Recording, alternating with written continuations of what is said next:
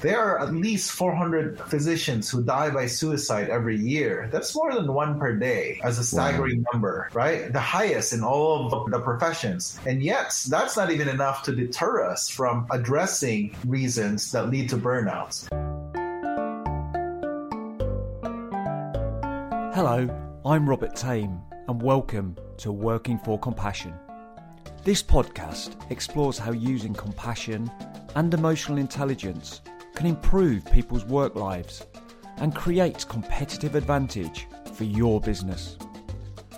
I'll be asking my guests how we can make the world of work a kinder, more engaging and productive place to be. Tune in to learn compassion tips for yourself and your teams before your people start dropping out.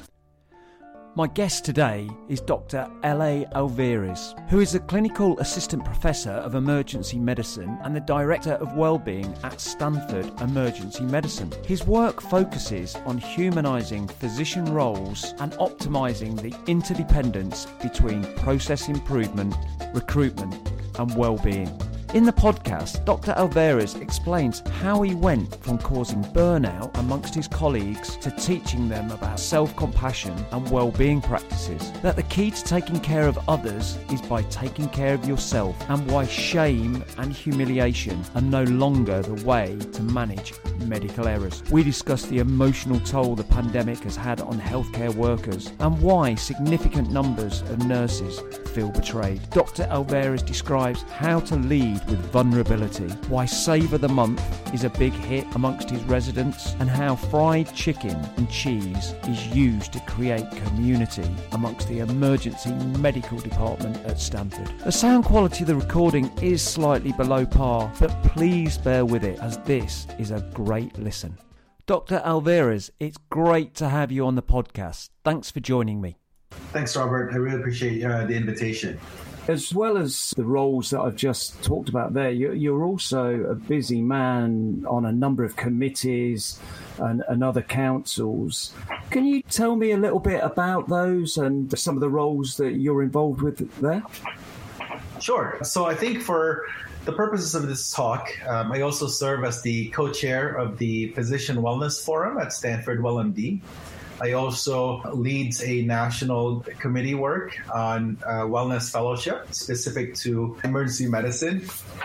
I do work on DEI space as well, so diversity, equity, and I think that's they're linked with regards to focusing on inclusion and belonging. And within the hospital, I also do some teaching. This is in addition to my clinical work. I still do clinical work in the emergency department. Wow. Okay. A busy man. Yeah, we try to balance them, right?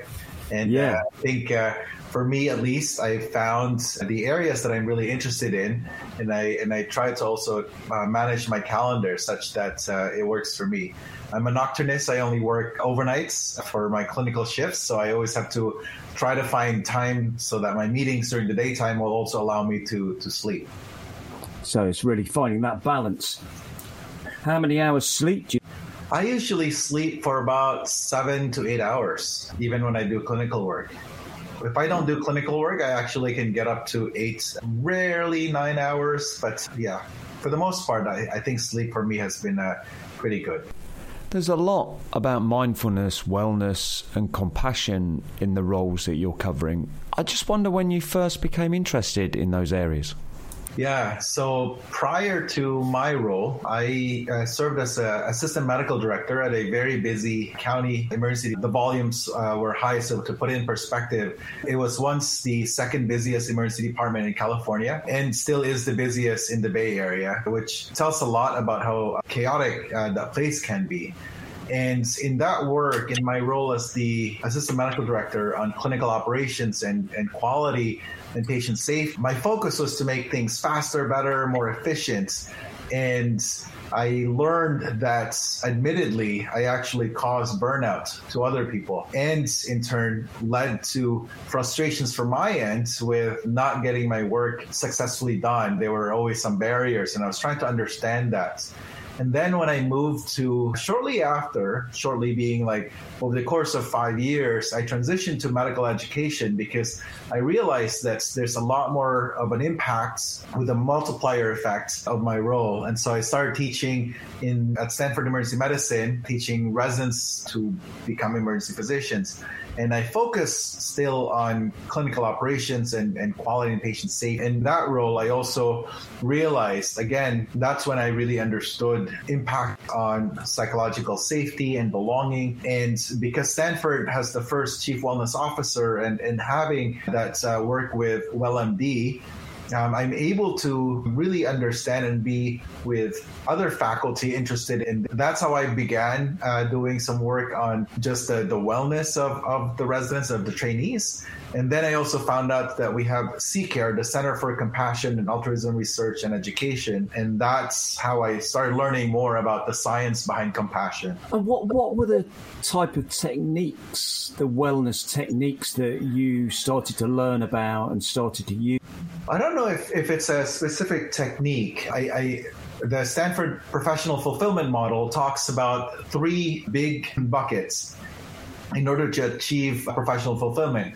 One is efficiency of practice, which is why, for me, clinical operations and patient safety is very important. Really addressing systems or institutional barriers that lead to burn is key. And then the second aspect is the culture of wellness, which is really supporting our colleagues with the environment. And this is systems driven, both the efficiency of practice and the culture of wellness. And then the last part, and oftentimes in conversations about wellness and burnouts, is the idea of personal resilience. And I remember when I first started with this work, I was so intrigued about the idea of resilience that I wanted to see how we can develop resilience. And it was not until I did work with CCARE, for instance, the Applied Compassion Academy, that you really cannot be resilient without practicing self-compassion. And that the challenge of practicing self-compassion is real. And I wanted to understand how we can apply that in the medical field, especially for trainees and other physicians. I know that in my experience, when non-physicians talk to physicians about burnout, there seems to be this barrier to even having that conversation because maybe the other person does not understand us.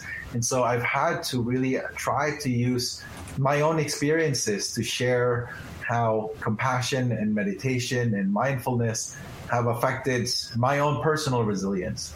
Again, part of that is acknowledging that you can work in the best place where there is a lot of efficiency in practice, where there's tremendous efforts, including financial support for the culture of wellness. And even with those, you can still be burnt, or you can still have low professional fulfillment if you don't have that personal resilience. You're always comparing yourself to this could be better, or the other place is doing it much better. And so resilience is really needed in order for us to adapt to how things are. And developing the self-compassion, for me, what I've learned is that that's how I'm able to withstand a lot of the changes. We joke around in our department that we're the center for change. We're always changing, and we've gone through so many transitions. Now, it doesn't mean that we're very faculty or well people, and yet at least there are key tangible things, practical things that we can work on in order to overcome many of the challenges that we have. It's also, I think, important to just bring up that physicians, by definition, are resilient beings. We've gone through at least 20 years of training to get to where we are, including 4 years of medical school, 4 years of residency training. And so that's why I think when you talk about burnout, it comes off as an insult to physicians because they've done so much already, and that we're able to withstand so many things. And yet, if the institution, if the structure is not there to create an environment where we can actually thrive, then of course people will burn out. That's why I think that conversation about burnout can be tricky, especially without really understanding it. So what I heard there is that what you've really tried to bring to help with burnout is introducing more self-compassion, and that is also supporting physicians' resilience. So is that right? Is that what you've really been trying to integrate? At first, I have to confess, Robert, that I thought that you can self-compassion your way around all the adversities that we encounter in medicine. What I'm learning is really the challenges that we deal with are beyond challenges. They're traumatic events. And so the repeated trauma, there is a role for self-compassion there. But really, the self-compassion is to set boundaries, to acknowledge that this is beyond my control. I think that is part of self-compassion, that like being able to draw the line of where I'm able to make some changes, which are within my locus of control, and to draw the other line of, or the other side of that line of which of these are beyond my locus of control, like which of these the institution should, and even acknowledging that the institution may need to apologize for all the repeated trauma that we're experiencing, as opposed to me always kind of blaming myself that I'm not good enough to meet the demands of the changes. That sounds to me like it's an ongoing learning process for you, and those boundaries, really bringing awareness to those boundaries as well. Is that right? Yeah. That's right. That's fascinating. You talked as well about your department is known as the Department of Change. You said that with a smile on your face. So tell me a little bit more about that. How come you've got that reputation? Oh, I think so. Our department is thriving very well, but also growing very fast to adapt to the landscape in academic medicine. So less than 5 years ago, we were not a full department. We were a division under surgery. And so becoming a full department really requires you to be a lot more independent. So when we became our full departments, there's a lot of changes that we had to do, including getting our chair. We've had transitions of our chair to get to our our official chair now. We've had interim chairs while we were doing the search. We also moved to a new hospital it's actually right before the pandemic. And so we had to adapt to a lot of operational changes, like even looking for where the bathroom is, like how the physical structure. So the old structure at Stanford Emergency Medicine was this very tiny place compared to the current emergency department, which has the footprint of an entire football field.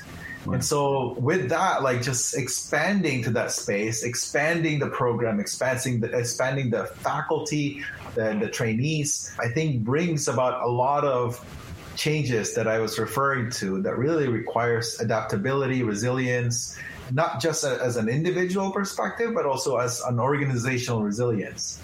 Talking a bit more about compassion and self-compassion, can you tell me how you define those two things? Yeah, so for me, I think, so I'll use self-compassion because I think it does cover compassion as well. I'll use Kristin Neff's work, which she defines it with 3 parts. You need to have self-kindness in order to experience self-compassion. And then part of that is, so you have to be kind to yourself as the first. Part of that is also understanding that you're not alone in the experiences that we have, the suffering that we have, including feeling inadequate, feeling not good enough, feeling like you're not doing your best, even though you're really trying. And lastly is mindfulness or that self-awareness, recognizing whenever we're in this experience of we're not being kind to ourselves, or we're doing some self-sacrifices, skipping lunch, for instance, or not sleeping well in order to do more tasks or responding to emails or when we're already in bed. I think those are moments. A friend of mine at the compassion training calls it micro moments of just being aware and then hopefully being able to make the decision, that active decision of, no, I'm not going to open my email tonight, or today I'm just going to watch TV because I am very tired and that's all I can do and that's what I need at this moment. You're not really truly over-identifying with the problem. You're not victimizing yourself. It's more of just a recognition, that awareness of, I'm not doing so well right now. I'm not alone in this. And here's what I will do to take care of myself. I like that. It's keeping that awareness, but really that self-awareness and being kind to ourselves. It's a very pressurized environment. You obviously, and you talked about a lot of trauma that can come from that as well. How do physicians tend to look after themselves working in these high pressure environments? Yeah, that's a great question, Robert. I think that's where the main issue is. We have variable ways of taking care of ourselves, which is important because each of us needs different things in order to kind of refill our buckets when I think the understanding of that common humanity that at least, even though I personally will need to, I don't know, maybe sleep or do some shopping or get some sun, do some walks, some people will actually just need a vacation or they need a break to eat. So I think these are different ways of managing that. There's really no one-size-fits-all solution to self-care. And at the same time, the commonality in this is that we are taking the time to take care of ourselves. I think that's very, very important. No matter what you do, what you decide to do to take care of yourself, the key is you are aware that you need to take care of yourself as you're taking care of others. I mentioned earlier that the emergency department is chaotic. In fact, it's part of the VUCA environment. It's a volatile environment. There's a lot of uncertainty, a lot of complexity, and there's a lot of ambiguity with my work. I don't always know if our interventions will work, right? We have to wait for the response. And because our interventions affect human beings and we see the suffering in front of us, either they're crying, they're screaming, or you can understand that they're truly in pain, either physically or emotionally. We feel a lot more connected with our patients, whether our interventions are going to work or not. And so if it doesn't work, or if it works differently than what we expect, it's not uncommon for us to blame ourselves that, oh, maybe I'm not good enough to figure this out, or I made a mistake, or I'm terrible at this. These narratives, I think, that we carry every single day when we go home or even on shift is very important, and how we would then evolve in our practice. And if you're teaching and leading, how do you best model this compassion, this self-compassion that you're trying to encourage others to pick up on? Yeah, that's a great point, especially because I'm in an academic program, which means I have a lot of trainees. And I think the response to this is very different in a community where everybody, there's not a lot of power dynamics or hierarchy. In an academic training program, I think as a leader, I need to share with them my own vulnerability. And so when I make mistakes, I own up to that. I share that with them. I have no idea what I'm doing here, or I'm really not sure about this plan. Being able to acknowledge that means a whole lot to a junior learner when they're struggling to figure out, is this a gap in their knowledge, or is this really a very rare disease that many people will not know how to manage as well? I think those are very important. And just as well, I think it's important to also celebrate when things are going so well. And so one of the examples, I was in a resuscitation and my residents really did a great job in saving this patient's life. And so on the way back from the operating room, because we had to actually escort the patient to the operating room, that's how critical the patient is. And we rarely leave the emergency department. So this is really a very sick patient. And on the way back, he was recounting about how, I should have done this. This could have been better. And he just kept on going on and on about like all the other things that he could have done better. And so I paused him and said, I just want you to recognize, let's just pause really quickly. Because that patient is alive. That patient should have been dead like an hour ago, but because of your work, this patient is going to survive. And so as we're walking back, I said, this is how it feels like to save a life. This is how it feels like to do something good in emergency medicine. I just want you to pause on that and reflect on all the feelings that you're having right now. And that feeling is something that I want you to remember. Because oftentimes we question ourselves. Did I do it right? Do I do it not right? But in that moment, for me, at least as the attending, as a faculty, it was very clear that we did a tremendous job that really saved a life. And I'm getting goosebumps sharing this because we don't often celebrate it like that. And I hope that just as I'm sharing this, I'm getting goosebumps, that feeling will also remind them when they get goosebumps again and say, this is what it feels like to do it right. And did you see that person visibly change in front of you? Yeah, that must have been really powerful. And I think that it is very powerful, and that highlights that connection that all of a sudden we had. We're more than just like, I'm training him to be an emergency physician. All of a sudden, I see him as a human being who needed to be validated for his work because he was questioning whether or not he did it right. And I think, so to answer your question earlier, this is how leaders can really take advantage of their role, their privilege of being a leader in creating an environment where you can inspire others and remember all the good things as well, as opposed to in my previous role as the clinical operations person, just trying to make things better, faster, and more efficient. I really like that. And I think that's something in business, it could be very easily transferable to catch people doing things really well, having success, but rather than debriefing just the problems, debrief the successes, because why was it a success? Why did that happen? And I think that's something that anybody running organizations could really turn their attention to. And are you trying to systemize that a bit more, to be spending time debriefing successes? Is that something that you've created as part of the culture? Yeah, so I love how you brought that up. Oftentimes in medicine, we have this thing called the morbidity and mortality rounds. So M&M, especially when there's like a bad outcome, an unexpected death, or complication of a procedure, for instance. And I trained in the Bronx in the East Coast in New York.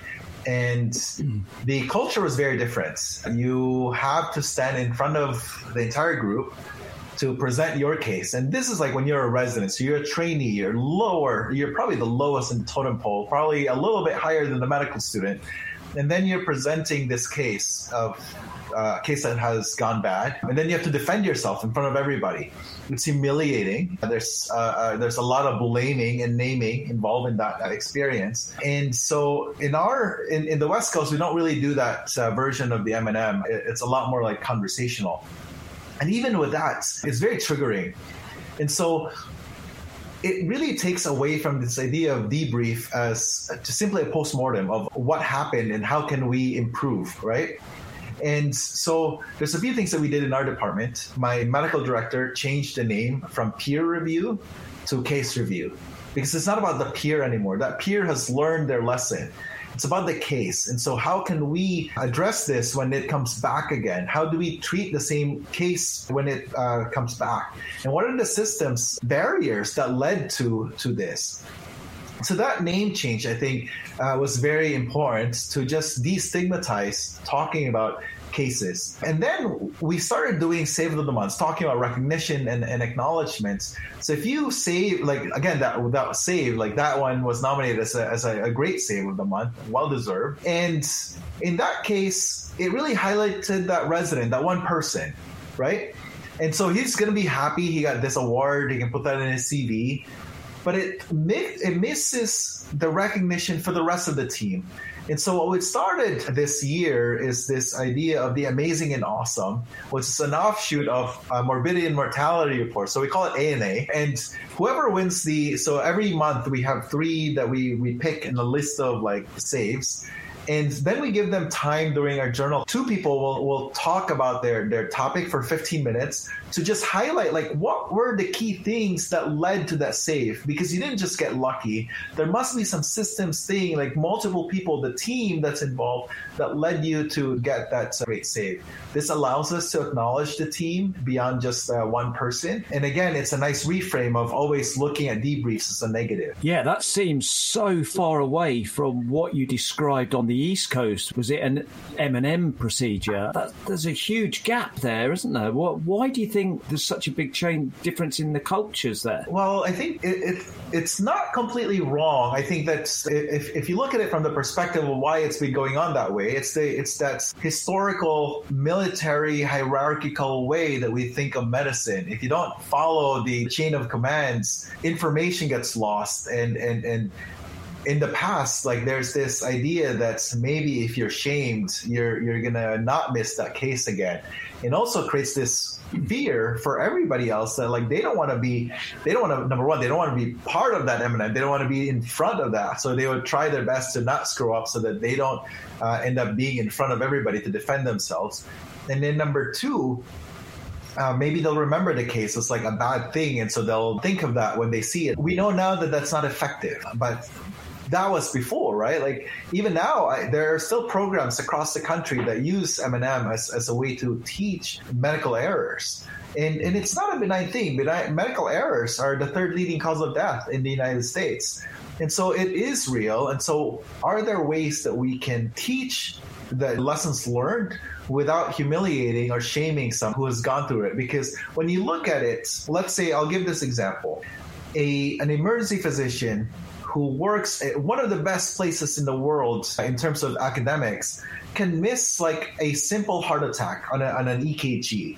And so you ask them, like, why would somebody who's well-trained, who works in one of the best places in the world, still can miss a heart attack? And then when you look at it, when you deep dive into that, you realize that it's because they're distracted. They got 5 other EKGs. They have to talk on the phone about somebody else. Somebody else interrupts them about this one patient who needs to eat. And then they have another phone call coming in. And so when you get this one piece of paper, you don't really get to pause and look at it. For me, this is where self-compassion comes in again.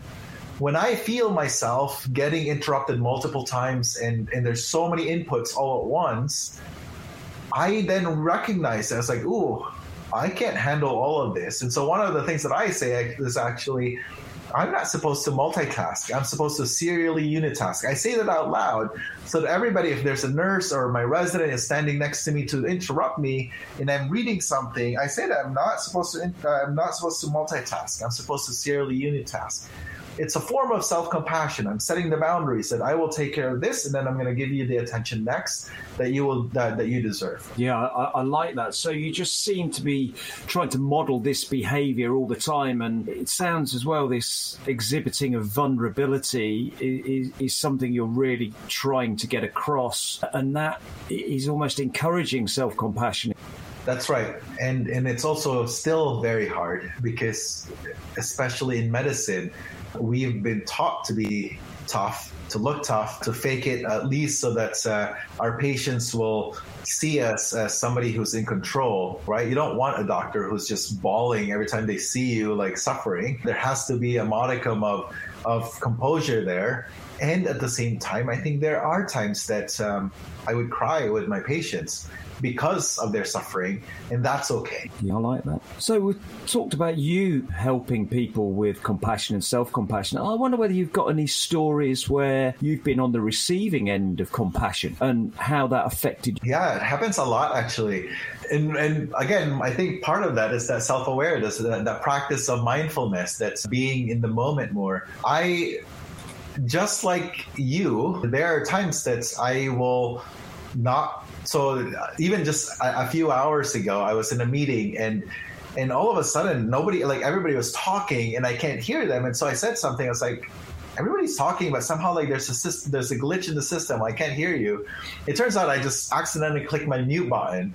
And this is like 2021 where we're 19 months into the pandemic. We're so used to Zoom meetings. And somebody just typed in the chat, like, hashtag self-compassion, because I do that a lot. Like, whenever people are feeling bad, I would just type in, like, to remind them, hashtag self-compassion. I use that on Twitter. And so for me, it's a nice reminder that I also need to practice that self-compassion when I screw up. even to the simplest things as hitting like the mute button, to really talking about a case, a very tough case that I really thought that like I could have done better. And then other faculty would say, hey, you tried your best. I would have done the same thing in your position. So I think that level of compassion has been really, really helpful. And that's because of an environment that we are able to create. Like I have the control of being compassionate to other people, so that when I am in that moment as well, I hope that I'll feel it. And if not, then I too have control of taking care of myself and not really depend on other people to create that space. That's good. So we talked a little bit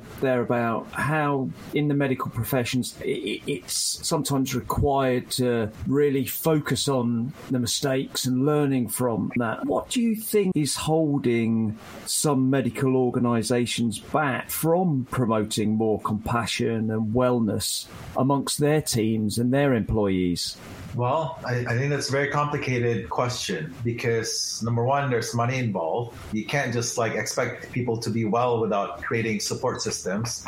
So if we know that every single shift, every single time I go to work, there's trauma that I experience. It's called vicarious trauma, or that second trauma of simply taking care of somebody who is suffering. Why not provide a mental health that is an opt-out system? So I don't feel like I have to use my day off to take care of myself, or I have to pay for it on my own, or worse, I have to report it. So many places in the country require you to divulge when you're applying for recredentialing or looking for jobs elsewhere, if you've had any mental health condition, for instance. Or in the past, it used to be like seeking mental. That is just not supporting the physicians, for instance, right? Because if we're truly acknowledging that it's a traumatic event, then we should just provide them the support. So those things are I think, important to understand. We know the financial cost of one physician who is burnt out. WellMD has done this research, and it's about $500,000 to $2 million to recruit one physician who is burnt out because of inefficiencies, the time it will take to recruit them, their move, and then also whoever is leaving because of burnouts, the cost of their inefficiencies. And so we know that it's very costly for one physician to be burnt out. And yet, despite that, there's many, many competing priorities in our work that I think prevents wellness to be in the forefront. I think for me, that's why using compassion, for instance, as a way to gauge our work. So in any decision making, if you can make decisions that are compassionate, then we can minimize a lot of these inefficiencies that perhaps is within our sphere of influence. I can see the complexity, but that extraordinary, when you understand the costs of burnout, makes me think that needs publicising a little bit more. In any profession, if you're burning people out, you're not retaining people, just that sheer cost, but also the disruption to the organisation, it can't be understated. And maybe that needs to be more top of mind when people are thinking how they're designing their organisations and how much pressure they're sometimes having to apply. Yeah, I think it is, but it's a very higher level, right? That's in the C-suite. That's a corporate level decision. That's not really the medical director. It doesn't really influence the medical director as much.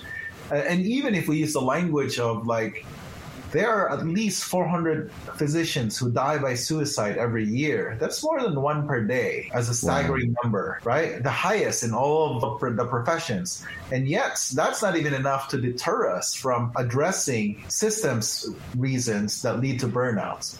And so I think for me, that's why when you said like I'm doing so many different things, part of that is because of truly my interest in creating an environment that is well. And you have to do it in multimodal aspects. You address it from a clinical operations perspective. You address it from quality improvement. You address it from diversity, equity, inclusion. You affect it from all personal resilience. And so there's medical education, teaching, right? So I think there's many ways of addressing well-being, especially during the pandemic when stressors are just even harder because of further restrictions. I'm sensing the pressure and the burnout is actually increasing rather than leveling off or going down. Of course, that's correct. I think that we will see, and we're seeing it now, we kind of predicted this last year, that the emotional toll of the pandemic to healthcare workers is significant, such that we're seeing more deaths by suicide right now. And we are still in the pandemic. I cannot imagine what it would be like once we're actually over the pandemic, and the amount of trauma that we have experienced simply just because of the pandemic, and how that will change the way that we take care of patients, the way that we take care of ourselves. The Delta variant right now is on the rise here in the United States. Last year, you would see frontline workers, including nurses and physicians, really putting themselves in harm's way to take care of our patients who have COVID. Now you are seeing several nurses across the country leaving the profession, because now they feel betrayed not just by the system, but betrayed by the patients who refuse to take the vaccinations, who refuse to do the masking or other precautions that would prevent the spread of the Delta variants. And so now people are leaving the profession simply because they can't take it anymore. Last year, there was some heroism that came with, and this year it's more of people are recognizing that they're not really valued as much. And so understanding that, I think from a leader's perspective, having compassion to that environment, not just compassion to the patients, but also compassion to the frontline workers, will hopefully make us change the way that we practice, the way that we see frontline workers, the way that we treat the politics surrounding. That's fully understandable as you explain those factors. And I suppose it's going to take a while for this trauma also to be processed. As we look forward over the next years, it's going to take a long time to fully assess the impact that it's had. And talking about nurses who are no longer wanting to work in the profession, then obviously people need to be trained. That's going to keep mounting the pressure on the people that are existing. So it's a real leveler, isn't it? The pandemic has just turned the world of work, whether that's in business, hospitality, or the medical profession, upside down. And it's really how we're going to learn the lessons, really, and improve things for the future. Any thoughts on that? Yes, and we don't have to wait until the pandemic is over. We can start now with taking care of ourselves, being compassionate with ourselves, being beyond just compassion for others, really truly taking the time of practicing self-compassion, because then we're able to set those boundaries. We're able to then understand our role in all of this, and then take all the necessary steps in order to recharge, refresh, and also protect our. I think only then can we feel less betrayed by the institution, by all the things that's happening. And you're right, maybe it's a year from now, maybe it's 2 years from now, but we don't have to wait then for our lessons learned. We can learn from what we've learned in the past year, which is even the same thing as what we've learned in 2016 when WellMD did a survey amongst all physicians at Stanford. What they found was that physicians with the highest burnout had the lowest self-compassion. And also, physicians who had high self-compassion had the lowest burnout. So it's pretty important to understand that we have control. We can train ourselves to be self-compassionate, and it will help us and protect us from being burnt out. Again, it does get rid of all the systemic issues that lead to burnout. And at the same time, it creates this boundaries of, this is all I can do.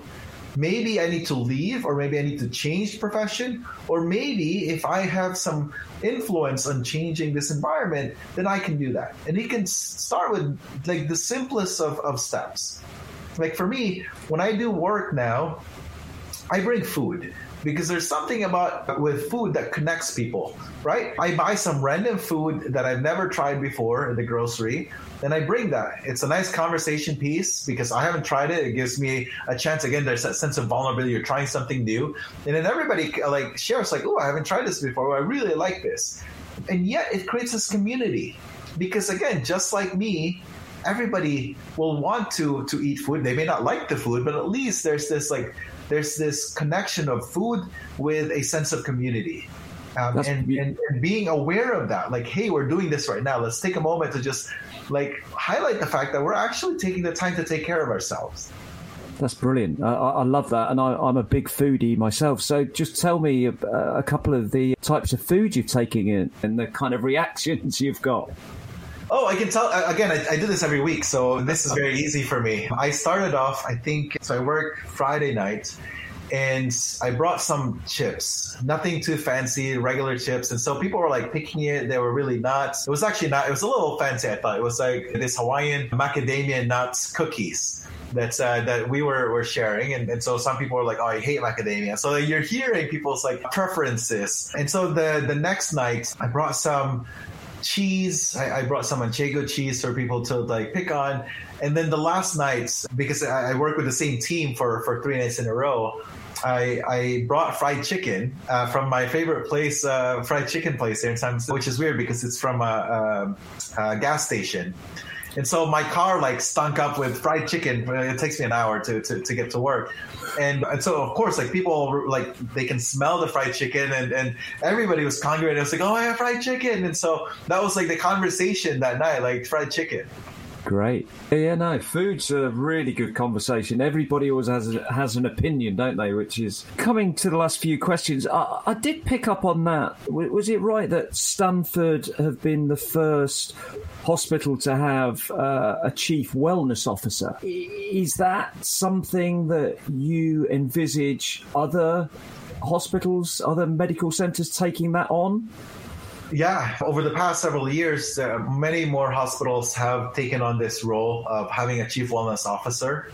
There's a chief wellness officer course. And so, yeah, I think that will definitely continue. And even for my role as director of well-being, for instance, within my department, I go to several meetings that's not really specific to well-being. Some of them are clinical operations. Some of them are process improvements. And my role there is to specifically just provide insight from a well-being perspective. Is this the right decision to move forward? Can we at least apply human factors empathy on how we would feel if we are in the shoes of the clinicians working that day? And so when bad outcomes happen, for instance, it's very easy to put on the retrospective scope and say, oh, they should have done this or they could have done this. And I usually would bring up, well, I can see myself in their situation in that very moment, that I would make that same thing. So what prevented them from following that same line of errors? Like, what are things that were happening then that continued to lead to these events? I think those types of empathy, so from a design thinking perspective, if you put yourself in the end user's shoes, then perhaps we can see why it was not really unheard of for a smart doctor to miss a heart attack. It's because of all the other complexities that I shared earlier that led to that. Just you personally. Sorry to interrupt you. One more, Robert. Monica Warline and Jane Dutton wrote a book, Awakening Compassion at Work. And really, that's the goal here. If you can awaken compassion at work and apply that in everything that you do, then perhaps we can create a more compassionate work environment. And as you said earlier as well, all of these things can be taught and learnt. It's not impossible for all of us to learn about self-compassion and to start to implement it and to learn how to create more awareness in our lives and more mindfulness. The returns or the rewards by learning about these disciplines, they can bring great benefits. Yeah, it's easier said than done, though. Imagine you're a trainee in emergency medicine. You work up to 60 to 70 hours per week, and you're balancing. That's all clinical work. And then you add their time to study at home. And so you really don't have a lot of time for yourself. And then you ask them to practice self-compassion or training them how to practice self-compassion. That takes dedication. That takes deliberate practice. And so I think the shift should be we have to be clever with finding ways to teach them self-compassion without taking more of their time away from taking care of themselves. So almost integrate it somehow in their current curriculum, what right. is being taught now. And that would be a very clever way of doing it, a very smart way of doing it, wouldn't it? That's right. Except for, and I think this is the challenge, you need more buy-in from other faculty to also do the same. Compassion is a very hokey thing. They think that it's like it's a soft skill, where in fact, if you truly practice self-compassion, it can be a very powerful, fierce way of creating boundaries. But that's down to us to change that image of compassion, of being hokey. That's right. That's part of what we're trying to do here. And just finishing up, be interested, you obviously love food. You're a big traveller as well. I mean, what helps you get through these pressurized times, LA? Yeah, so in my work in high performance teams, we talk about these interactions, the trauma that we deal with as residue. And so every time I take care of a patient that did not go so well, or every time I see trauma, there's a residue that stays with me. And we have to find ways, our own ways, to kind of not get rid of it, but also kind of like manage it if those are things that we need to just process over time. And so for me, I like to travel. And so I've always, since residency training, I made it to a point to travel to at least 2 different countries to give myself like different perspective. I travel via like either for scuba diving or snowboarding or simply eating, right? Like I travel for food sometimes. And again, that allows me to connect with friends, that allows me to meet new friends. But that means that's only twice a year, like for me at least, right? So imagine what it would be like when we're dealing with stress every single day. So I think there are ways that I deal with it on shift. I do a lot of breathing exercises. I do practice meditation every day to be more present, to really train my mind to slow down when I want it to. And I also, again, part of self-compassion is to simply, some days I veg out. I just watch Ted Lasso or some TV show, right? And even though I have a ton of other deadlines, I think being able, so when you asked me earlier, like, how do I balance my life and how do I deal with schedule? It's really that, like, I'm comfortable with not finishing a project because I also will recognize that I'm not doing so well. I'm really tired. I had a very tough case and it's still like bothering me. I need time to process that. So I would go get a massage, like go to a spa or whatnot, like whatever self-care that I think I would need, I try to do that. Well, that's really inspiring, and I could definitely learn a little bit from that. Finally, are there any leaders out there that you really admire that are leading with compassion? Yeah, again, I think you've seen many of them at the Applied Compassion training, different versions of their work in their capstone and really creating change within their own group. I think from a healthcare field, there's several people definitely across the country. You just have to follow like different hashtags on Twitter, for instance, to reach. For me, one of the things that I like is hashtag doctors are humans too. And these are, I think, people who can be vulnerable about their experience, who can share about their mistakes and also would celebrate wins in order to really just normalize what actually it feels like to be a doctor. So what was that hashtag again? Hashtag doctors are humans too. I like the sound of that. Great. Well, I've taken up lots of your time. I do appreciate it. It's been really interesting conversation. So much about self-compassion and vulnerability and celebrating, the successes as well as looking at the mistakes. I think there's some really great lessons there. So, yeah, it's been a pleasure to talk to you this evening. Anything else you'd like to add to the conversation? No, thank you, Robert. I think I echo Dr. James Doty, who's the founder of C-Care, that each of us has the capacity to do good things. And so with that, I think that each of us can, within our own sphere of influence, within our sphere of control, we can make our world a little better by practicing compassion to ourselves, which then will allow us to then be compassionate to other people. Well, that's a great way to finish. So thank you, Dr. L.A. Alvarez. It's been a real pleasure. And, yeah, I'll let you get on with the rest of your day. Perfect. Take care, Robert.